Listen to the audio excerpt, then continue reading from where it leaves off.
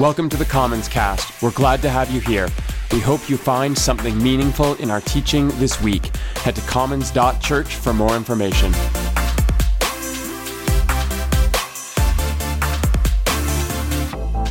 We have just started this long journey to Easter.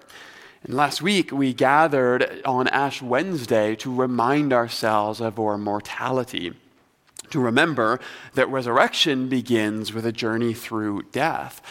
And that's sort of a sober way to begin the movement toward celebration, but it's also really important, isn't it? To recognize that the story of God encompasses all of our experiences as human beings, all of our hurts, but also our deepest joys. And so that's the journey that's ahead of us. That's why I'm wearing purple today. That's where we are headed, and that's why we're starting a new series. So what's our path forward?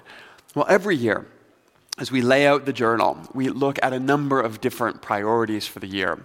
But during Lent each year, we often try to find a way to put our focus and our attention directly onto the story of Jesus. Now, last year, for example, we followed the travel narratives in Luke as he charts Jesus' physical journey as he walks toward Jerusalem. This year, we've done something similar again, but we're going to trace a particular motif that runs through the Gospel of John. Now, John is an interesting gospel among the four that we have in our Bible. We have Matthew and Mark and Luke, and we often call these the synoptics. That's a Greek compound word, and it just means that they see together. And we use that because these writers often rely on each other for their stories. Matthew and Luke clearly are borrowing stories from Mark, which is probably the earliest gospel. John is just different, though. We've talked about this before, but it's important. John is written much later than the other gospels, probably near the end of the first century. What it means is that the fourth gospel is not so much recounting the story of Jesus the way that Mark does, for example, but this gospel is reflecting back on the story of Jesus. I like to think of John as sort of a second generation text, someone who has grown up in the community that's been shaped by Jesus, now looking back on what it all means. Not as concerned with what happened as much as what it all meant. And one of the really unique ways that the author of John does this is through a motif that we want to look at on our way toward Easter.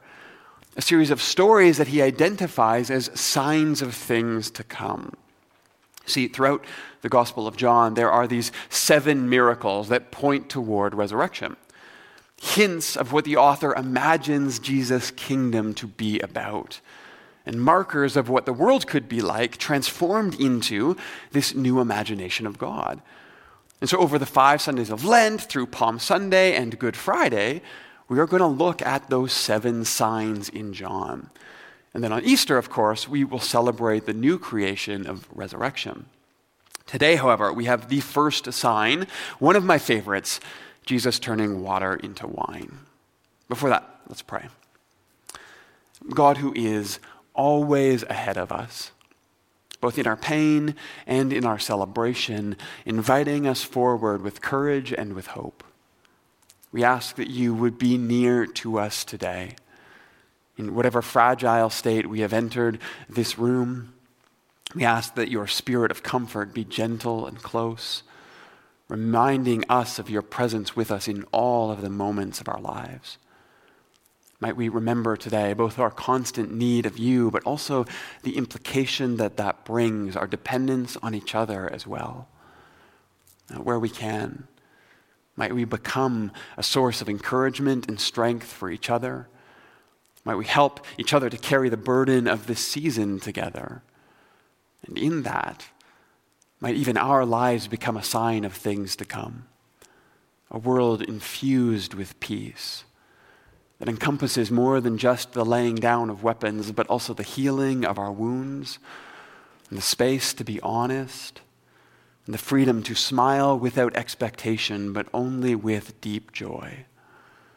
May your peace that passes understanding take shape, not just as extraordinary calm today, but also as justice for all. May our lives be signs of this peace to come. In the strong name of the risen Christ we pray. Amen. Okay. Signs of things to come. Today, we're going to celebrate that first sign, water into wine. But on the agenda today is apothic red, familial tales, stone jars, and sacred celebrations. But let's start by diving straight in. And we're going to read this story from John 2. And I'm going to start at verse 1. I'm going to read all the way through to verse 11, where it says this. On the third day, a wedding took place at Cana in Galilee. Jesus' mother was there, and Jesus and his disciples had also been invited to the wedding. When the wine was gone, Jesus' mother said to him, "They have no more wine." "Woman, why do you involve me?" Jesus replied, "My hour has not yet come." But his mother said to the servants, "Do whatever he tells you." Nearby stood 6 stone water jars, the kind used by the Jews for ceremonial washing, each holding from 20 to 30 gallons. Jesus said to the servants, "Fill the jars with water," so they filled them to the brim. And then he told them, "Now draw out some water and take it to the master of the banquet." They did so, and the master tasted the water that had been turned into wine, and he did not realize where it had come from, though the servants who had drawn the water knew. So he called to the bridegroom and asked, "Everyone brings out the choice wine first, and then the cheaper wine after the guests have had too much to drink. But you have saved the best until now."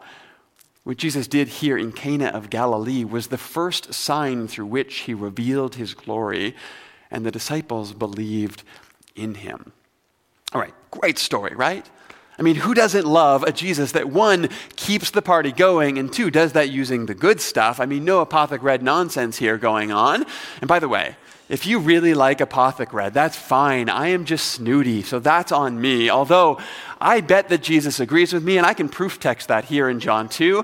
I bet he likes exactly the same wine that I do. However, this is still a pretty interesting story, particularly when John tells us that he thinks this right here, all of this wine, is the first sign of what is to come.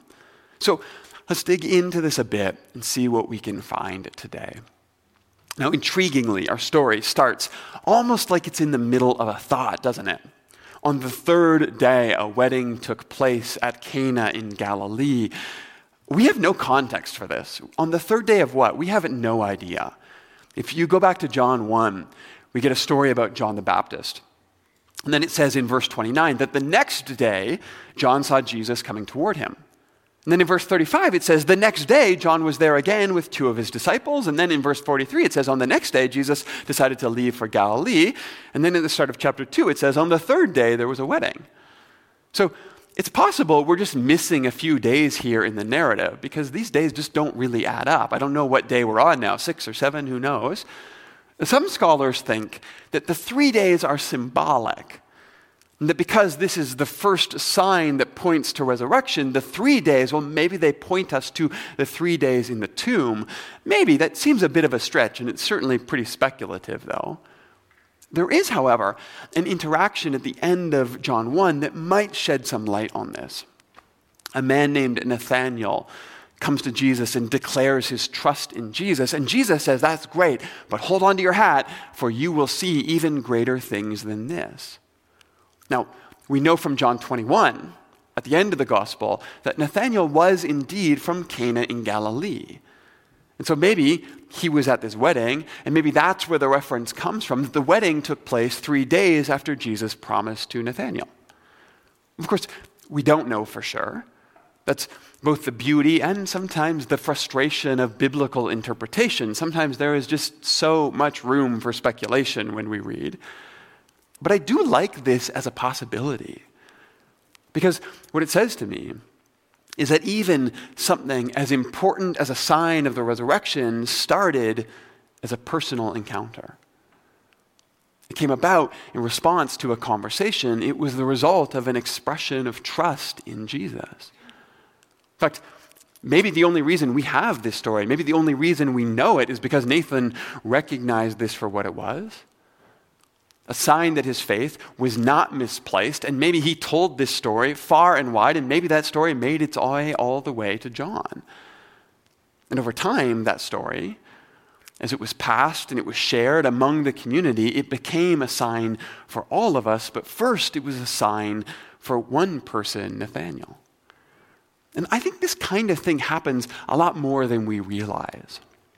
Like, I know that there are moments in my life when small things remind me of why I choose to trust in God.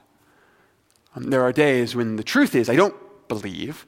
It's Lent. It's okay to say that, even if you're a pastor. But it's those days when I don't believe that I choose instead to trust. And those small moments, those signs that remind me that my trust is not misplaced, it's when I share those moments with others delicately and appropriately.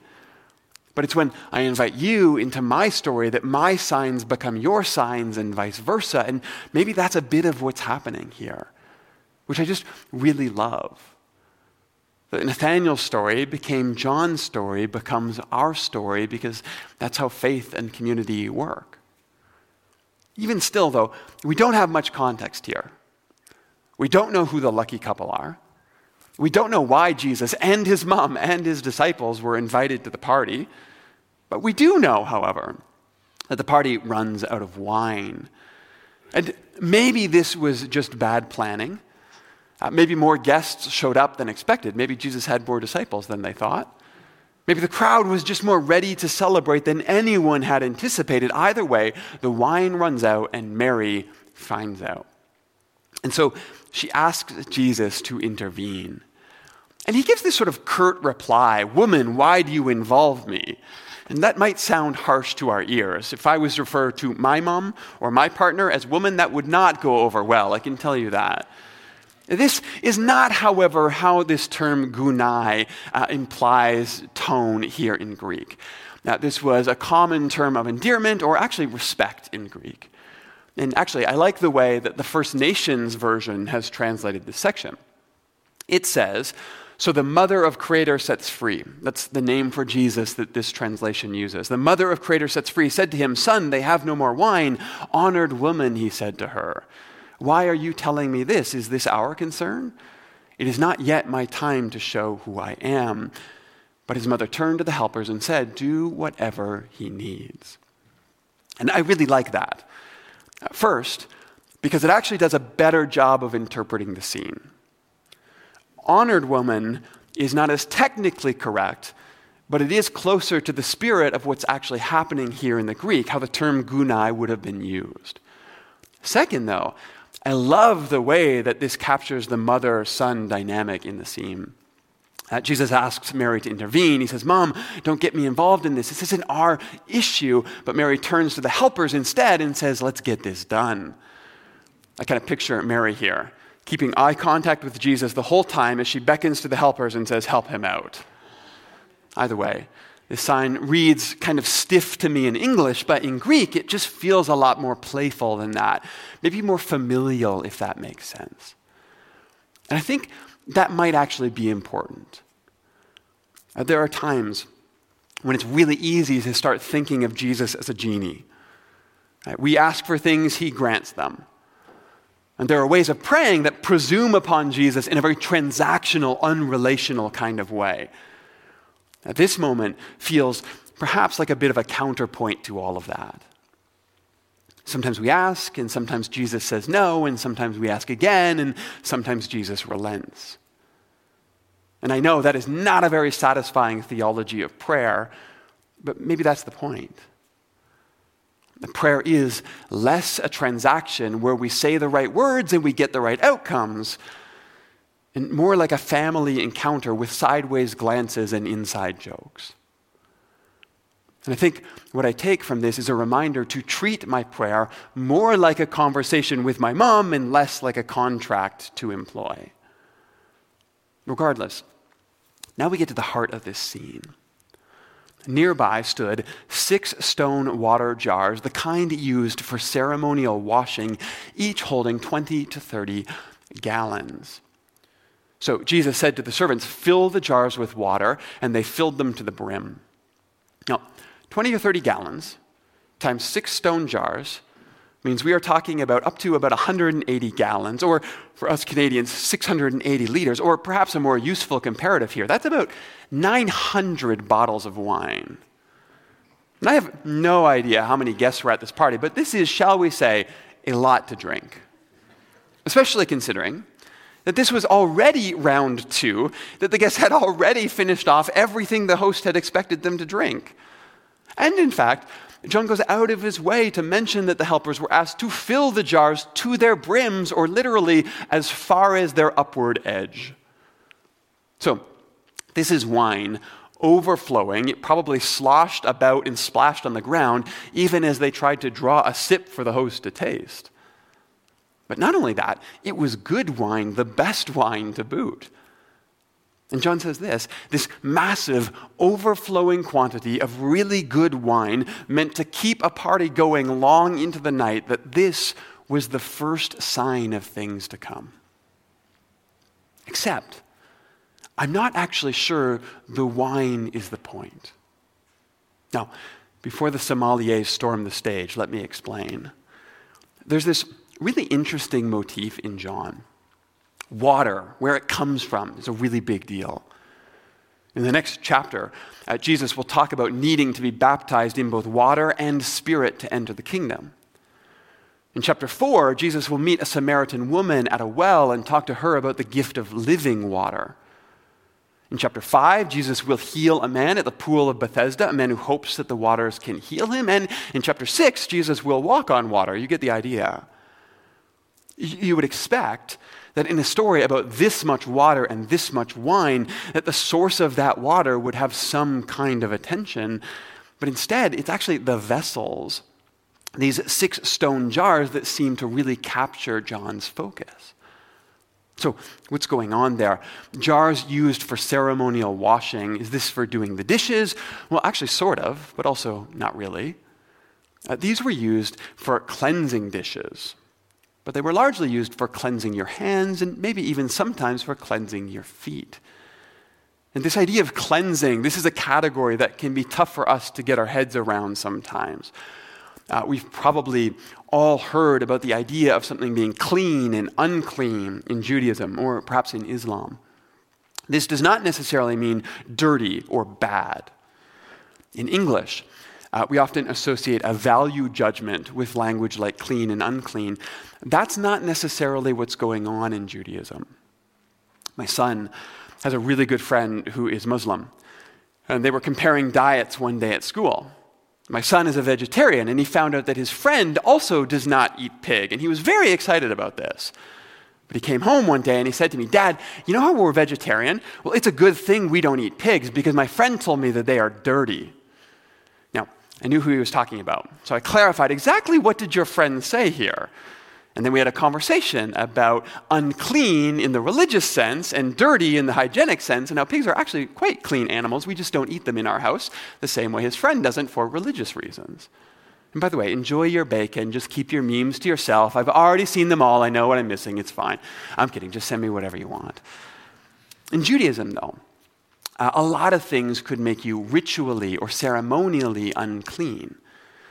If you touched a grave, for example, or if you had touched blood, if you were a woman who was menstruating, if you had even walked across certain lands, these things could render you ceremonially unclean. That did not mean dirty or bad, though. And there were rituals like a mikvah that would rectify that and cleanse you, but unclean wasn't bad. It wasn't like unclean separated you from God's love and cleansing brought you back into God's good graces. In fact, in Judaism, it was expected that you would become unclean regularly just by going about your daily business. And that you would then cleanse yourself regularly to remind yourself of your connection and your commitment to God. That's what the rituals were meant for. Not good and bad, but rhythms of commitment. It's actually quite beautiful. And misunderstandings of these practices have been caricatured in far too many Christian sermons, and that's to our shame because we haven't learned and listened to our Jewish neighbors. But along with more elaborate ceremonies like a mikvah or a baptism, Jewish people would also often ceremonially wash their hands after something like coming home from the market or before enjoying a meal. Now, that does seem to be a bit of practical hygiene and religious observation combined together. But that's what these 6 stone jars would have been primarily used for at the entrance to a party. A ceremonial, religious, ritual cleansing that also had a very practical hygiene element to it. And in fact, John points out that they were made of stone precisely because stone, as a non-porous material, was protected from becoming ceremonially unclean. It was part of the Jewish teaching. That's why you would use these types of jars specifically to wash your hands or to wash your dishes. Now, as with any ritual, it was always possible for the meaning to be swallowed up by the practice, right? Jesus is quite critical of his fellow Pharisees that went through the motions and lost sight of the purpose. In Matthew 23, he says, "Woe to you, teachers of the law and Pharisees, you act like hypocrites. You clean the outside of the cup and dish, but inside you are still full of greed and self-indulgence. Blind teacher, first clean the inside, then the outside will be clean as well." Basically, he's saying the ritual is meant to help us remind us to keep our hearts pure, but if we don't do that, what's the point of the ritual? This right here is just good old Pharisaical teaching that any teacher of the law would have agreed with. Jesus is just calling out his contemporaries for not following through on the intent of the law.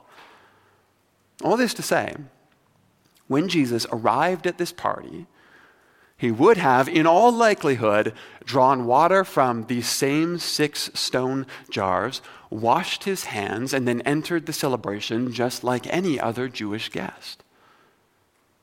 Except that when Jesus is asked with some help with the wine, he chooses these same 6 stone jars, and that's not just a coincidence. Remember, the whole reason that Mary has approached Jesus is because all the wine has run out in the first place. That means there are literally empty wineskins lying all over the place just waiting for their miracle. If he had wanted to, he could have kept the party going in a far less conspicuous manner. Instead, he chooses intentionally these jars, this symbol, as the sign through which he would make himself known. And think about that. Jesus takes a symbol of our personal piety, how those who knew God reminded themselves of God's quiet presence with them daily, how they set themselves apart in connection to the vine, trusting that it would help them become better persons in their lives, and Jesus transforms that ritual into a ruckus party that shook the neighborhood late into the night. And for John, I think, the symbolism of that moment, the sign was quite stark. No longer are we reminding ourselves of God's presence with us, but now God is declaring divine goodness among us. God is celebrating divine generosity around us. God is taking it upon God's self to turn our piety into God's party. And at this moment, this was no longer just the celebration of a random wedding in Cana of Galilee. This was no longer just a promise to Nathanael that he would see greater things. This was now the reminder that every wedding and every party and every over-the-top moment of unadulterated, unconstrained joy, all of these are now signs of everything that is to come. Because Jesus is saying that families united and neighbors invited, outsiders welcome, with more than enough to go around for anyone who happens by. That itself is the story of God, and every time we enact that, we point toward what is to come. One of my favorite quotes from one of my favorite authors, one that I have read here before, comes from Robert Farrar Capon, who writes this: "What we are watching for is a party. But that party is not just down the street making up its mind when it's going to come to us. It is already hiding in our basement, banging on the steam pipes and laughing its way up the cellar stairs. The unknown day and hour of its final bursting into the kitchen and roistering through the whole house is not dreadful. It is all part of the divine lark of grace. Because God is not our stuffy relative come to see whether the wedding present china is chipped. God is the funny old neighbor with a salami under one arm and a bottle of wine under the other, and we do indeed need to watch for God's arrival, but only because it would be such a pity to miss out on this much fun. That's what the sign is about.